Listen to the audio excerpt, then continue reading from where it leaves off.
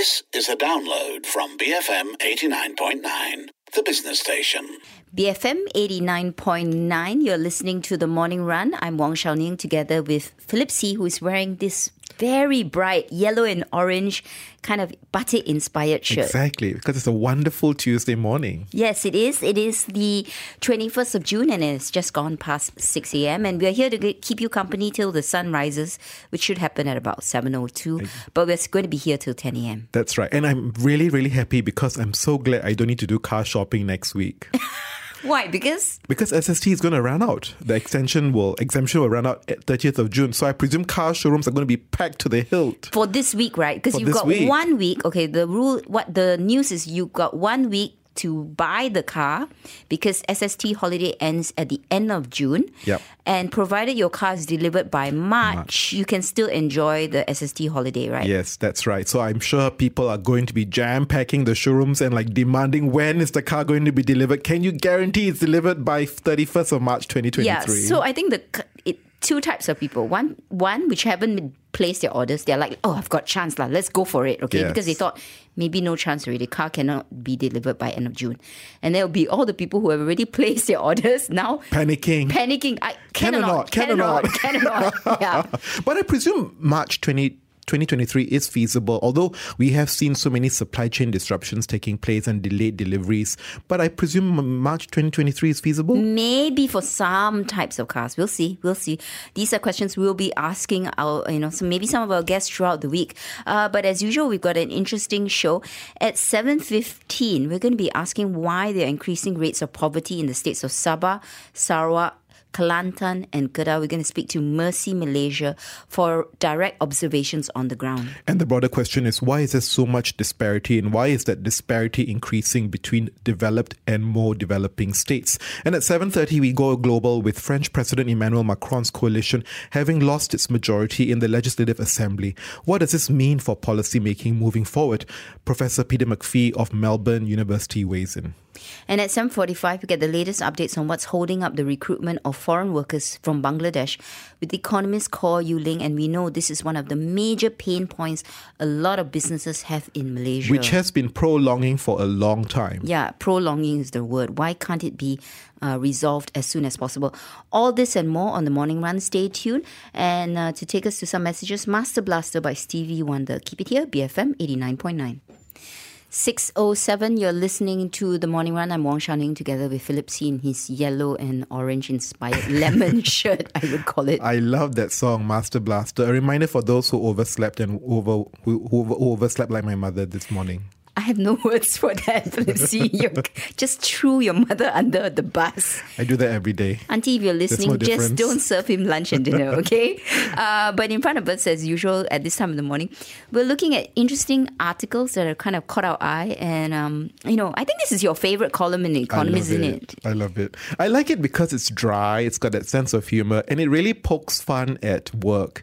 And, the office, the environment of the office, right? And it's really the article is Bartleby from The Economist. So in You're this very atas article, yeah. Of course I am, right? With my orange batik shirt. So the title is Work the Wasted Years. And I think it asks the broader question, really, is work really meaningful? Is it just a waste of time? Is it a means to an end, or does it actually drive purpose? Yeah, but this one is where it's not the work in general. It's the little bits of work that drive people nuts, right? Or at least take up more time than you think. But when you look at it, how important was it? How meaningful was it?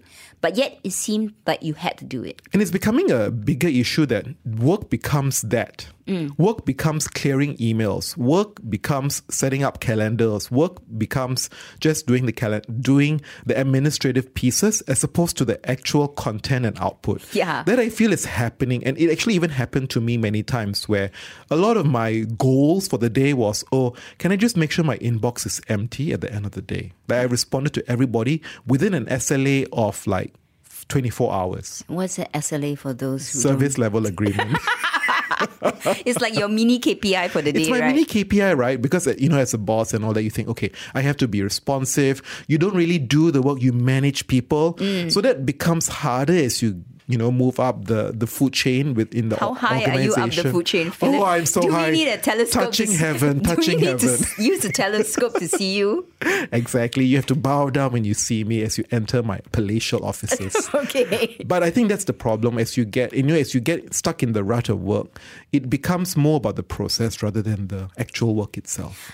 I have to say, I have to agree, okay? The work itself sometimes is not what kills you or creates the stress, because in some way it's manageable, right? It's within your control. It's these little itty bitty things which you look at it and you think, I have to do it. Why do I have to do it? Why does it take up so much time?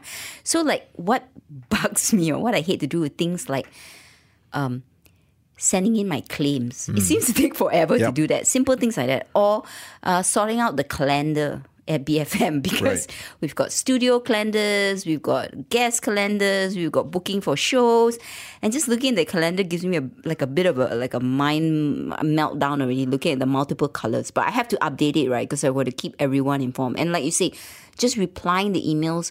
And if one day you get something like 200 emails, and you have to make sure you don't miss out the critical ones, amidst honestly what is a lot of junk. And it's a lot of junk. And that takes up just so much time. So in a way, has technology, the use of things like Google Calendar, Google Doc, has that actually made work more challenging, taking up more time just managing these tools which are supposed to help the work process? That's the irony. The intention was to make life easier, but what we've done is we've integrated it into our life, and it's become a big chunk of our work, and it allows us to take on more. So that's why... they assume you can do more. They assume you can do more, and that's the biggest challenge we have, right? Because everybody thinks like, oh, you can take on this now because technology has enabled you to do so. I think this is where then you get so frustrated that you can do more, but you still have to deal with all the itsy bitsy things like, spell check, for example. And especially in the studio where grammar is important, where, the right spelling, grammatical construction of sentences is very important. Which we fail sometimes. We do apologize. I fail miserably all the time. Yeah. But, it's hard when you put out a document or output and you have to do that. And that's very time consuming. But the expectation and assumption is with technology, you can do all of it within one clip.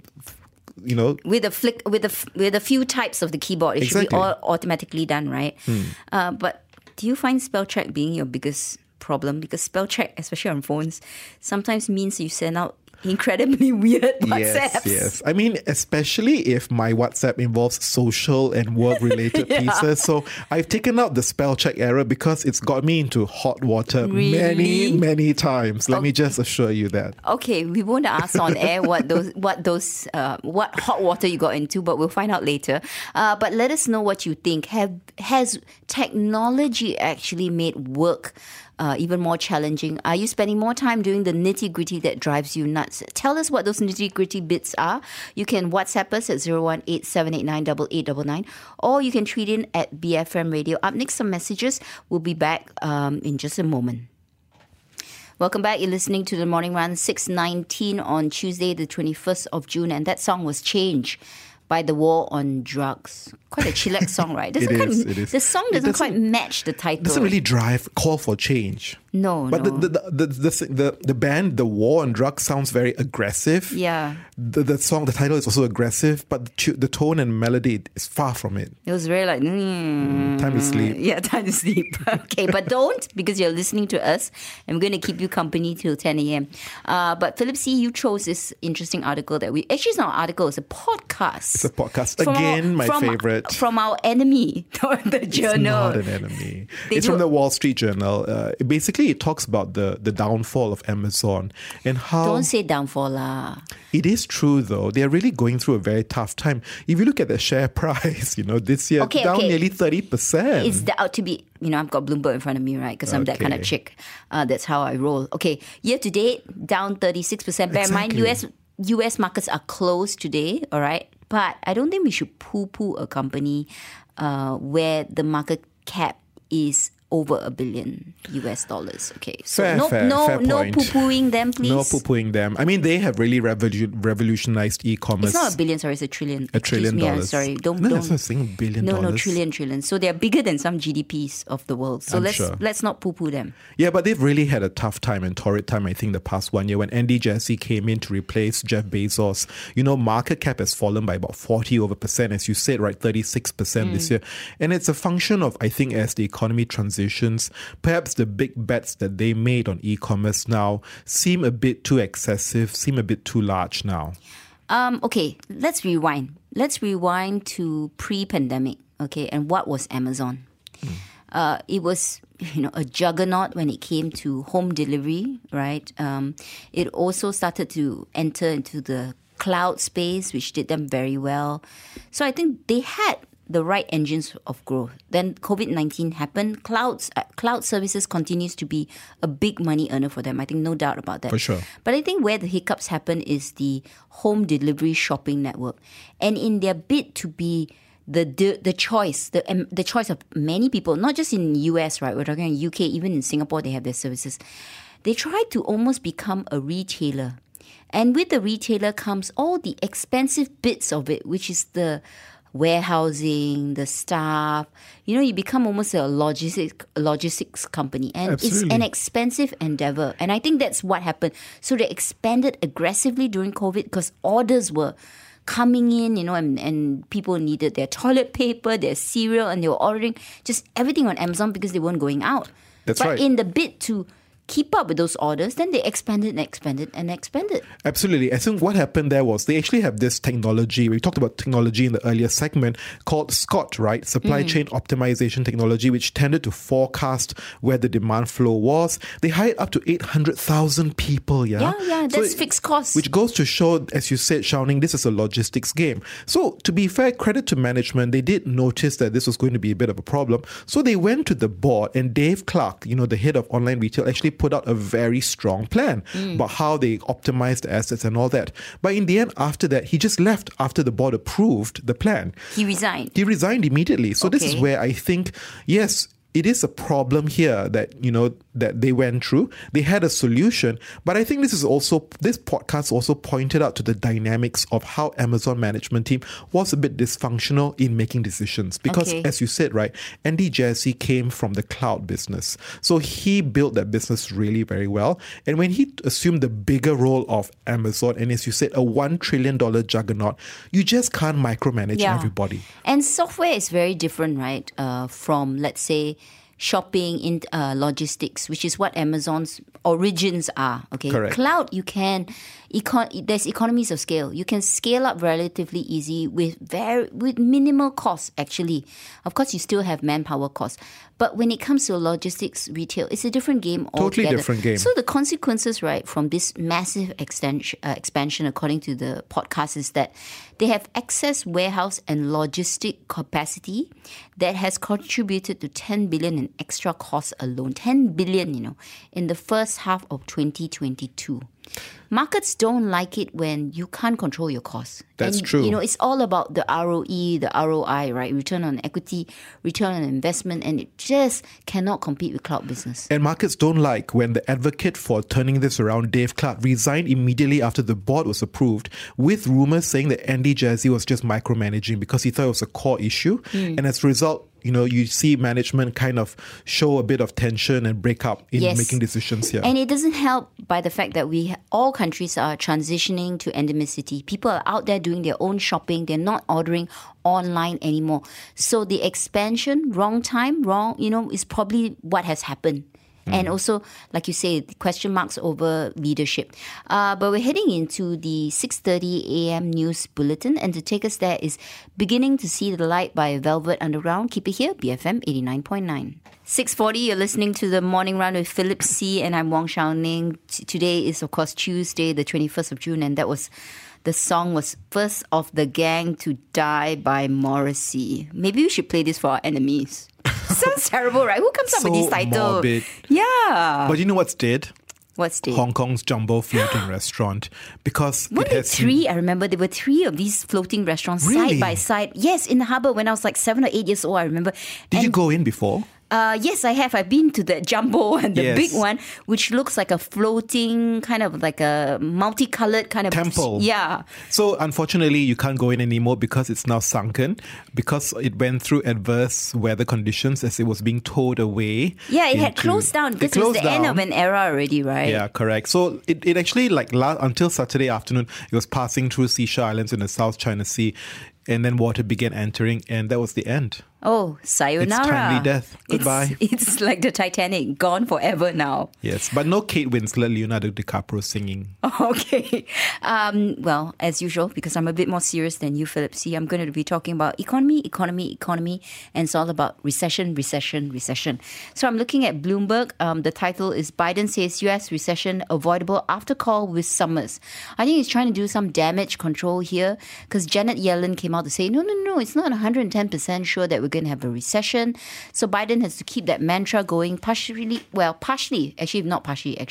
because midterm Elections are due end of this year. November, right? And I think usually the incumbent never does really well. Especially in a recession. And to be fair, if you're in a recession period, it's very likely you're a one-term president as well. So far, mathematically, it has been the case. So your chances of survival are almost nil. But it's interesting that he made a call with Larry Summers, because Larry Summers has been very much critical with how the Biden administration has been managing the economy. So if you actually do listen to the Bloomberg podcast, Larry Summers is always kind of bashing President Biden in terms of, and even the Fed in terms of how they are taking action, right, to contain inflation. Yeah, but I think at this current moment also, Biden is trying to talk to the congressional Democrats to get a bill or some sort of law in place to combat inflation, revive his economic plan, right? Which I think, talking about rebuilding America, looking at infrastructure again, those plans have kind of fallen by the wayside. He's trying to resurrect that, I think, as the next engine of growth. But that's the big question. Can he do it? Because let's be honest, can he get Saudi Arabia to produce more oil? Can he get Russia that's why and he's Ukraine? visiting them in September. Yeah, but can he get and Russia? And they were supposed to be the evil enemy when he first entered the White House. He said those words. Well, enemy number one, Saudi Arabia, right? That was the perception. Enemy number two, can he get Russia to import more grains? Enemy number three, can he work with Taiwan and China to get more semicon out? Because if we talk about the issues here about cost of living, these are out of the hands of the Fed when you talk about supply side related dynamics. Yeah. Difficult times ahead for President Extremely. Biden. Yeah. Now, another country or another group of countries having another tough time is, of course, Europe. This is in the Financial Times headline. Europe does not face fresh sovereign debt crisis, says Eurogroup chief. I think this is on the back of the jump in Italian bond yields and Spanish bond yields. And suddenly everybody closes their eyes and remembers Greece in 2009 and even 2012 and 2013.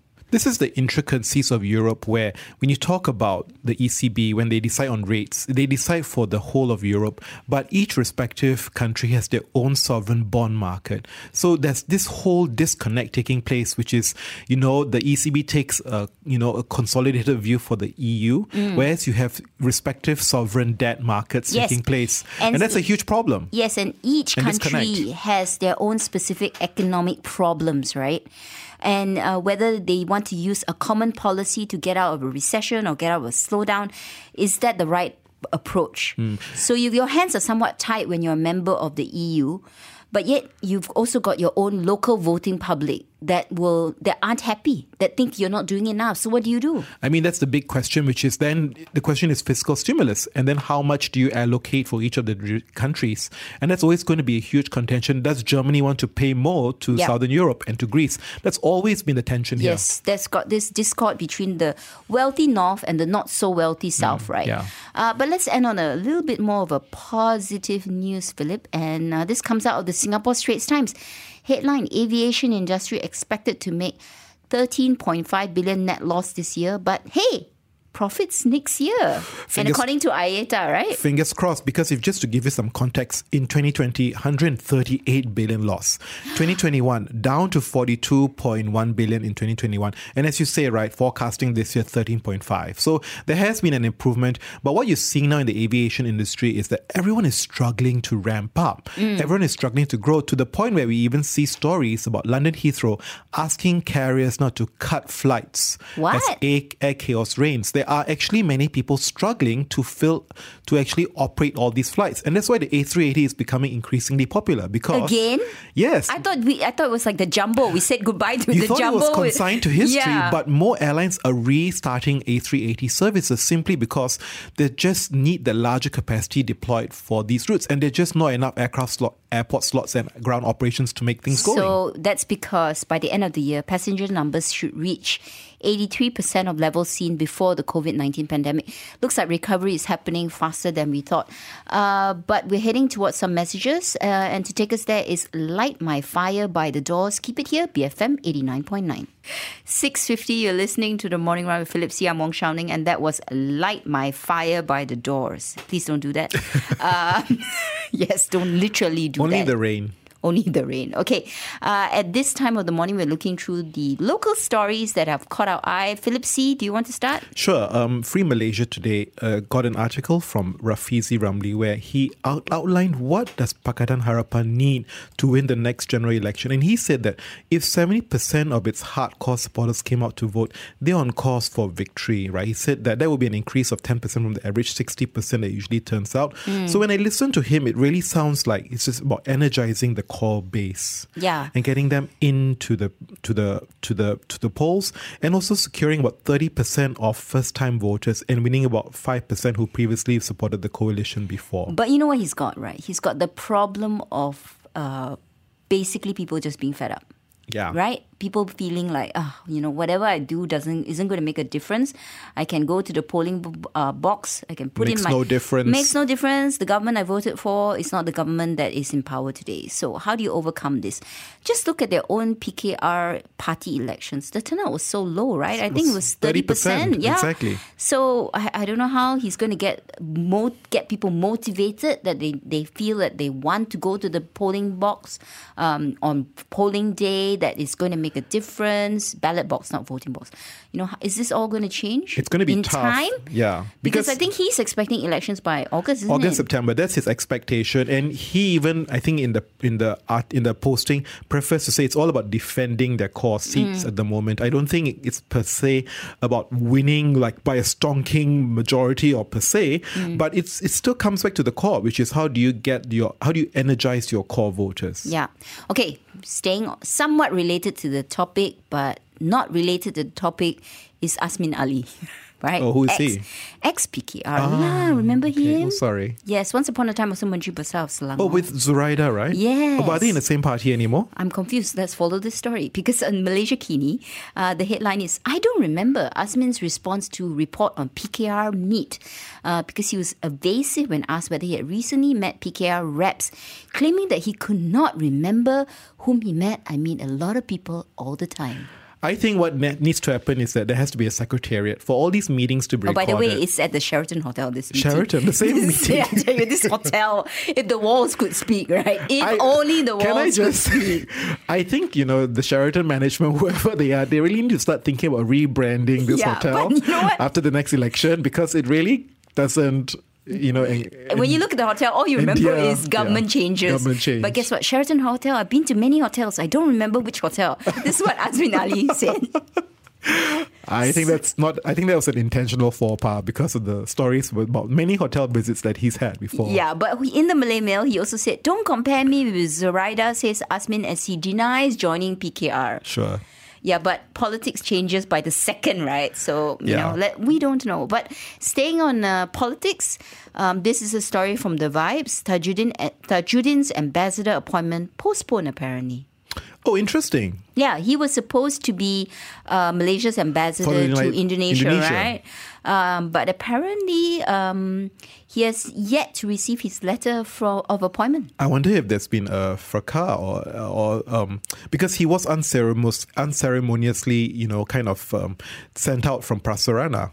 Yeah. Right. So apparently the ceremony has been postponed to an unknown date because you need to be, it goes through the Istana Negara. So it's been postponed, but I don't know whether it's due to the fact that our dear king is not feeling well. I think he has a leg injury. Yes, that's right. Well, staying on the transport theme, I think we saw the big news happen overnight where there's no SST waiver extension, but cars booked by June 30th and registered by March 2023 are still exempted. I mean, we poked fun of the fact that these car showrooms are going to be super crowded this weekend, that many people are going to be calling their car dealers to say, hey, is the vehicle going to come in end of March 2023, or do I have to switch cars? I don't know. Even if you did, whether the car companies can actually give you the cars in time by March. So there is an improvement in chip shortages, okay? Yeah. But the problem is a car has 1 million components. As long as one component can't get to the factory or be part of the, in assembly in time, your car is just not going to come out. And I think that's what we're seeing across the world. And that's the problem, because MEA yesterday also reported that total vehicle sales declined for a second consecutive month in May. And that's not a function of demand, it's a function of supply, I suspect. So that's one of the biggest challenges that's coming through. You saw in March, it peaked up to 73,000 units, and it's now fallen to close to 49,600 units in May. And to wrap up, just a little bit of news from the New Straits Times. Met Malaysia says La Nina to persist under year end, so we're going to get a lot more rain. So telling all those drivers out there, be careful on the roads and, be concerned about flash floods. It's interesting because I always thought flash floods was an end of the year occurrence. Nope. But as you saw, right, the past 2-3 days, it's been torrential. It's happening any time of the year, thanks to global warming. But up next, we've got the 7 a.m. news bulletin. And to take us there is one of my favorite songs, Don't You Want Me by Human League. Keep it here, BFM 89.9. Thank you for listening to this podcast. To find more great interviews, go to bfm.my or find us on iTunes. BFM 89.9, the business station.